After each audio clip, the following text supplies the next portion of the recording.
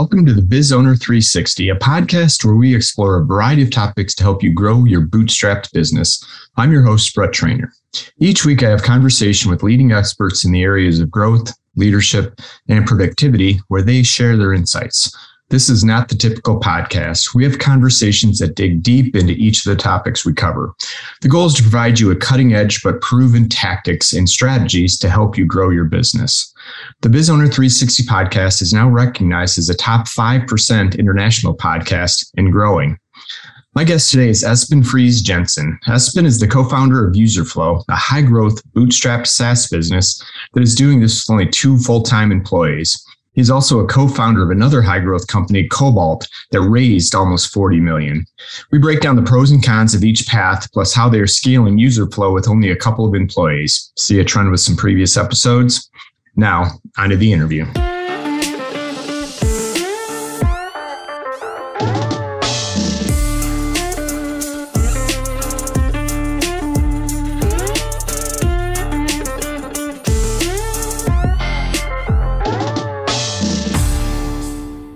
Hey, good morning, Espen. Welcome to the podcast. Thank you very much, Brett. It's great to have you on, and one of these multi-dimensional conversations that we could have, because with your first company, you raised a bunch of money and grew it, and the second company, you're now bootstrapping and growing it really fast. So I think this is going to be a really interesting episode. But before we jump into that, why don't you share with the audience a little bit about your background, maybe the first company that you started, and then we'll dive in. Yeah, for sure. My name is Espen. I'm one of the. I was a founder of a company called Cobalt, or I am still a founder of a company called Cobalt that we founded back in 2013. I'm originally from Denmark, and my 3 co-founders of Cobalt were also from Denmark. But we founded the company in Silicon Valley, and I've been here ever since. I live in San Francisco. And we grew that company. When I left, it was about 150 people. We raised, I always forget the numbers, but I think around like $40 million.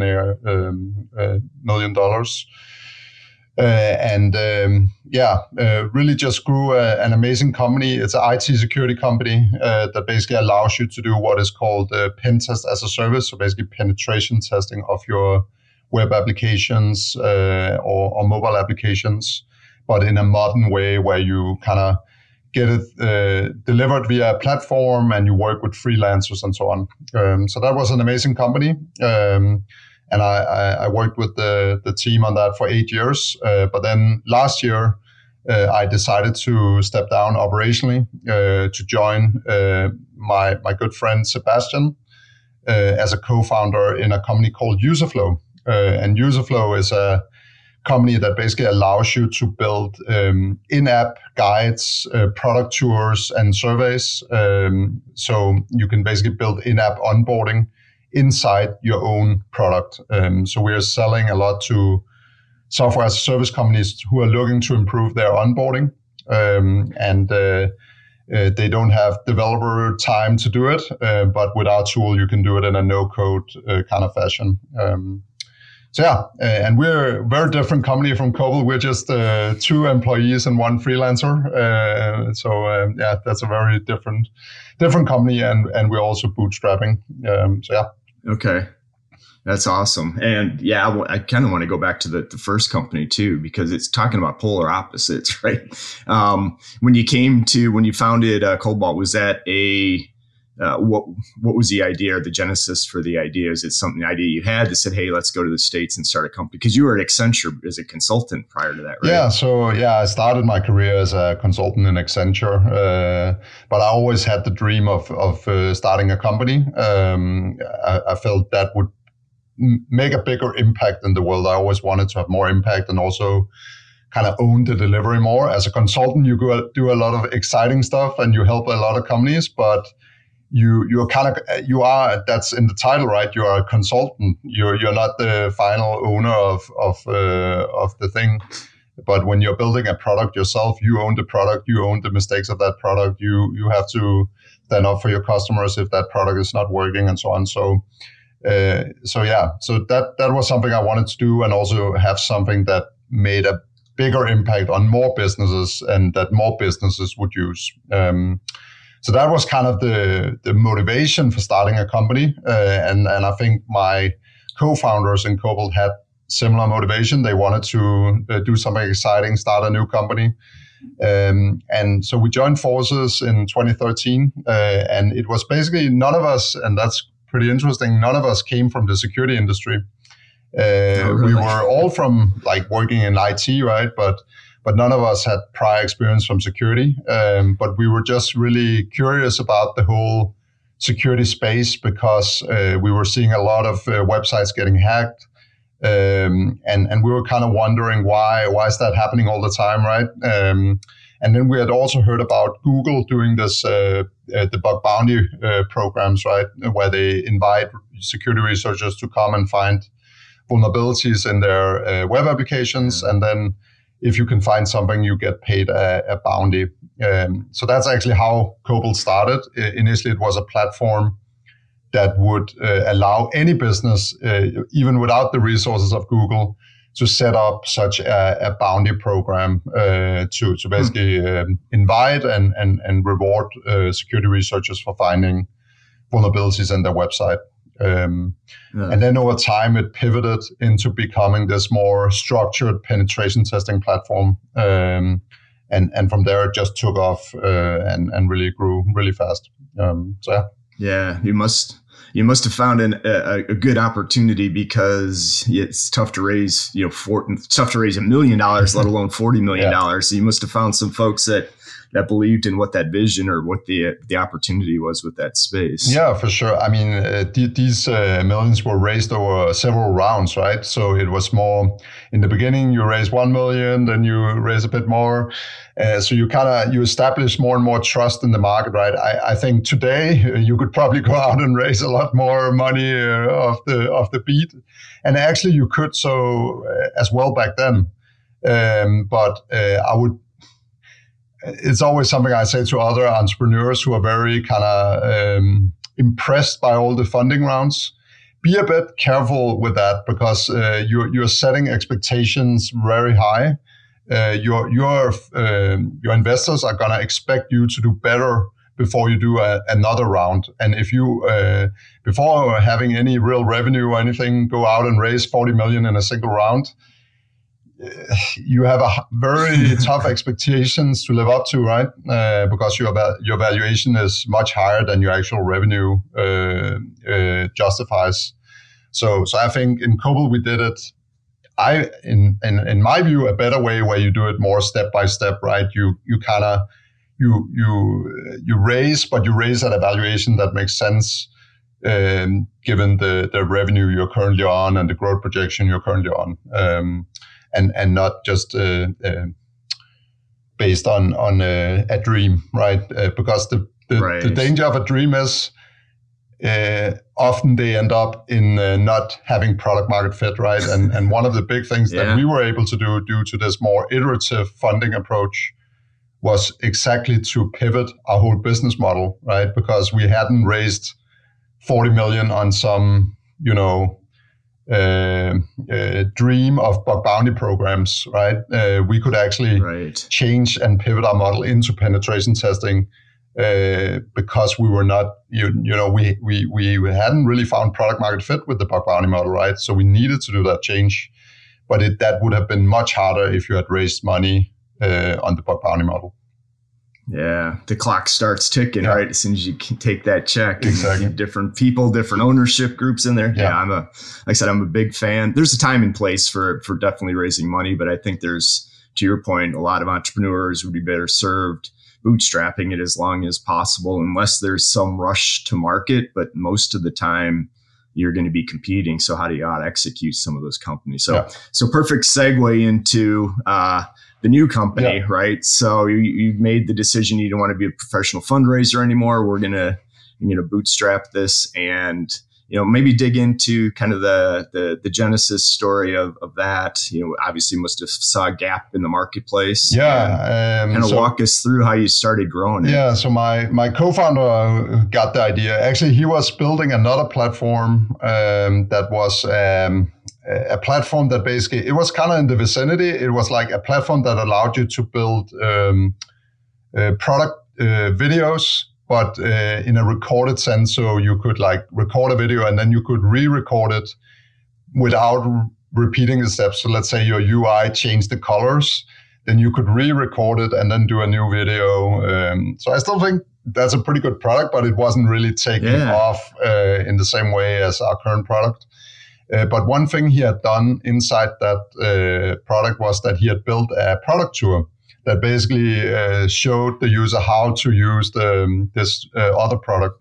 And people kept asking him, how can we build something like that? How can we build that in-app product tour that you have? And that kind of then gave the idea of Userflow. And when we started looking at the market, it was actually, there's a lot of competition, right?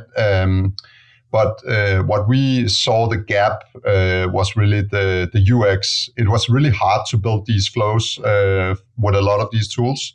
So they say they are no code, but really when you're no code, you need to be extremely easy because otherwise you would still require developers to build it, right? So that was a gap we saw in the market, that there was still big UX challenges with these products. And that's the gap we kind of sought out to close. And I think we've done a pretty good job on building a builder with a lot better UX while still having a lot of sophistication. That's awesome. And, with only 2+ freelancer on there, how did you divide the duties, somebody going after sales and marketing, and how are you growing the company right now? Yeah. So, I mean, as a founder, you do a bit of everything, right? But the way we divided the work is my co-founder, Sebastian, he's the CEO, but he's also you can say the CTO. He's building the product. He's an amazing developer. Both Sebastian and I, similar to I did Cobalt, Sebastian built another company before, and he also worked at Google and so on. So he has a lot of experience building great products, and that of course helps. And then I'm on my role as Chief Growth Officer. I'm taking care of marketing, sales, but also a lot of the operations support, all this stuff, right? Basically. Yeah. So a lot of different things. We wear a lot of hats, but I think, it's kind of intentional because I think one, as you said, we've decided to bootstrap the business, and I think we are doing that because we have experience now building companies where we raised money, and that was great and all. I'm not gonna say that's a bad idea or anything. For some people, it's the right thing to do, and I think for us in Cobalt, it was the right thing to do because we didn't have any past experience building startups. So we actually needed some support. We needed some advisors and investors who could kind of help us on the journey. So I think that was a good choice back then. But now when both Sebastian and I have this experience, we know how to build products. We know how to kind of build a company. We don't have the same need to raise money anymore. And we're also seeing a big trend, this whole product-led growth trend in the market, where you can actually grow a business without hiring a big sales team or hiring, a big customer success team. You let the product speak for itself. Of course, you still do marketing. You still do these things. That's a common misunderstanding. It's not that you don't do it, but it's that you automate a lot more. You kind of think product in everything you do instead of thinking, let's hire a bunch of people to solve this problem.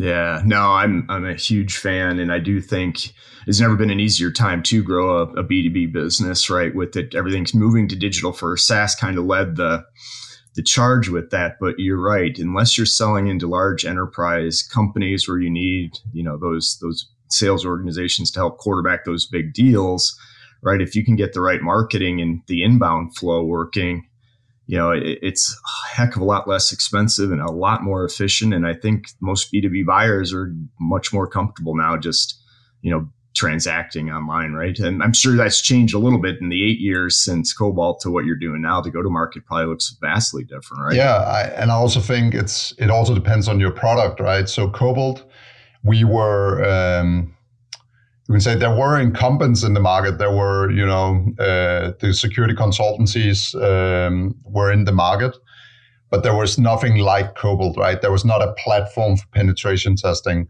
And even with bug bounty, there was not a platform for bug bounties, right? So these were like brand new categories. And when you're building brand new categories, there's a lot more education to be done. And that's harder to do with a self-serve model. So I think Cobalt was also in a situation where we started out actually as a self-serve model, and for bug bounty that worked pretty well. But for pen testing, I think because we were up against consultancies, we needed to mirror a bit the experience of a consultancy, just a bit, right? Create that trust through a sales call and so on. Because people were it's security, it seems kind of risky, right? And people were used to having that call with someone to understand the model and so on, right? So I think we had to mirror it a bit just to move in the right direction. But then over the 8 years, you start building so much trust in the market that then you can move to more and more towards a self-serve product-led model, right? And that's what we started to do at Cobalt, especially for the smaller customers. Suddenly, because of our maturity, our trust in the market, we could build a product-led model again, where people were more self-serving, buying pen testing, right? Which I think really is the future, right? Like, I think that's how it should work in the future, that it should be super easy to just sign up, buy a pen test, move on, right? And that's the direction Cobalt is in. And with Userflow, we were in a much more competitive market, right? So it's a known category. Everybody were looking at alternatives to existing solutions. So in that market, we didn't need the same level of education. So we could go out, just market our solution. And then when people came to our platform, they were more looking to see, okay, how does this product differentiate from other products in the market, right? And in that way, you can just allow them to self-sign up, experience that differentiation themselves instead of having to go on a sales call to explain that, right? So I think that's something to always think about when it comes to product-led. Are you in a blue ocean or are you in a red ocean? And if you're in a red ocean, that's typically where product-led models work very well, right? If you can differentiate yourself through your product. Well, and I think the other key that you guys are doing too, the experience, I think is still a huge differentiator in the B2B space. And then, right, the user experience you talked about, but then the differentiation, being able to just cut through that noise, tell a different story. And then again, provide that experience is I think people are willing to buy an average product, but have a great experience than a great product with an average experience. So I agree. I don't get how companies still don't understand or execute that, but it creates opportunity for a lot of other people. I mean, it's not a science, it's an art, right? In many cases, I think. So as I said, the gap we saw in the market was it was hard to use a lot of these products. And you have to send the signal of that user experience from your public-facing website, right? You really have to already from that point on, this is simple. It needs to signal, this is a easy-to-use solution with a lot of power, right? And then you need to have a call to action towards that free trial and really drive them towards building their first flow within minutes, right? And that's really what we try to do at Userflow is you sign up for a free trial and you have a flow built in a minute. And then you're just like, wow, right? This is amazing. I can build this with no help of developers. I can even preview it inside my application and all this stuff, right? So that's the kind of experience you want to give, because then you wow your prospects, right? That's great. And interesting. So where do you think the first hire is going to come from as you guys start to expand? Is it going to be in customer success, marketing? It's a good question. It's a good question. I think we need probably more developers over time, just to backfill for Sebastian. So that's definitely one thing. I'd also see the way I look at product-led growth and SaaS in general is, and this is a hot topic, right? But this is my bootstrapper brain thinking. Instead, in a VC-funded world, you always hear this: yeah, you need to build an organization. You need to really build, over time. People need to specialize more. You need to have more specialized functions and all this stuff. But in a bootstrap business, you need to try to be as generalist as possible for as long as possible, right? And one of the areas when you say customer success, it's a role I see evolving into being more than the traditional customer success. And I think already in Cobalt, we gave our customer success managers sales responsibilities. And that I know was a hot topic. In a lot of customer success worlds, they're like, you cannot give customer success managers sales responsibility because then customers won't trust them, which I don't agree with at all. I think it's odd that you have to switch person actually when you have to then talk about another topic. And we saw it actually work very well that you didn't split it. And I think in product-led, that becomes even more prominent, right? Suddenly your support person is the one who's also telling you about upgrades, telling you about, this, you could do this, right? So I see this new role evolving in product-led, which is a mixture between sales and customer success, but somebody who knows the product inside out and knows what levers to pull to both sell, but also to retain, right? But it's all with a product mindset. No, I think you're spot on. Yeah, it is. You can be a contentious conversation with folks who still believe silos and some of those other things are effective. And I tell people all the time that, man, sales business development starts with your customers, right? Who better to tell the story than them, right? Versus you are telling, advertising. It just makes sense that you want to start with the customer. And I do see those roles changing, especially the upfront sales folks tend to be more facilitators now than true sales. At some point, you still got to ask for the sale. Yeah. It takes the DNA. Yeah. But the role, I think, is much more customer-centric. Like the old saying, treat your customers like prospects and your prospects like customers. Yeah. I don't think it's ever been truer, right? So yeah, I think it's like a gap in a customer. I would say some people would say a customer success person who doesn't know sales, that's okay. They're customer success. I would say that's not okay anymore. You need to know sales. Yeah. Sorry. That's the future, right? You need to understand sales as well to be a strong customer success person. I think that's where the future is going in my perspective. I think you're right. I think Microsoft's kind of started us down that path a number of years ago when they reorged their sales team, and basically they moved their sales engineers that were good customer-facing folks into those sales roles because they were finding that the sales engineers would have better conversations with the customers because they knew the product and how it worked and the usage. And so they started that trend probably 5, 6, 7 years ago now at this point. But yeah, it just, again, customers want you to be you mentioned the consultant or the trusted advisor or somebody that knows how to solve their problems, not just a sale. I don't think traditional sales, right? It just doesn't work anymore. No. If it does, I'm a much more strong believer in the more generalist role that kind of covers a bit of. You can't be an expert, right? But you can be like okay at sales, okay at customer service, and okay at maybe sales engineering, right? And the most important thing is you understand the product and you understand what problem this product is solving for your customer, right? And how you can solve different problems for your customer with this product. And then the customer will make the decision automatically if you can guide them towards that realization, right?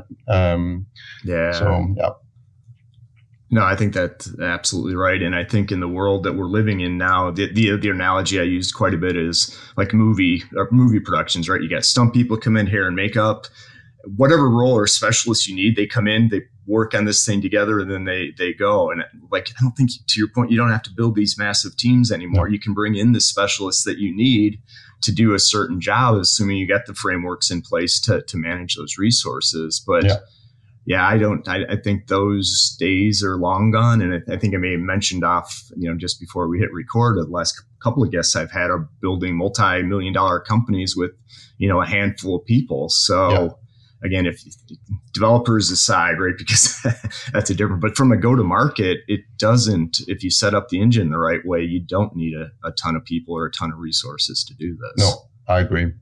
And awesome. But having said all this, right, now we talked a lot about customer sales and so on. Really, our first hires is a focus on developers and UX, right? And our first real hire was a UX freelancer, right? So it's again going back to that the product is our primary growth driver. So we need to have a really strong product with a really strong UX. That's really the essence of our growth model. Awesome. Well, I appreciate the time and the education today. I think like I said, I love the idea of talking with somebody who's raised a bunch of money, now bootstrapping, and just giving folks different perspectives, right? That there is no one right path or wrong path, and just understand the trade-offs if you do go and raise money. But I would like to follow up with you here in another 6 months to see how things are going. Sure. We'll follow your growth journey, and anything else we didn't touch on today you think other entrepreneurs or business owners may find helpful? No, I think we talked about a lot of great topics. If people want to learn more about product-led growth, then we do actually have done a video series called Product-led at Userflow, where we share how we do product-led growth. So that's a great kind of inspiration for others to see how you can do it. So that's something I recommend checking out. Okay, and we'll definitely link to that in the show notes so people can find it. And if people want to connect with you, what's the best way? I'm on LinkedIn and Twitter. So my Twitter handle is EsbenFJ, and I'm on LinkedIn as my name. Reach out to me there. Awesome. Again, link to it in show notes so people can find it easily. Perfect. But Esben, thank you so much for chatting with me today. I enjoyed it. Again, I think that you're kind of looking at the companies of the future. This is the way we're going to see companies being built. So I appreciate you sharing your time and experience. My pleasure, Brett. Thanks for having me. Have a great rest of your day. You too. Thanks.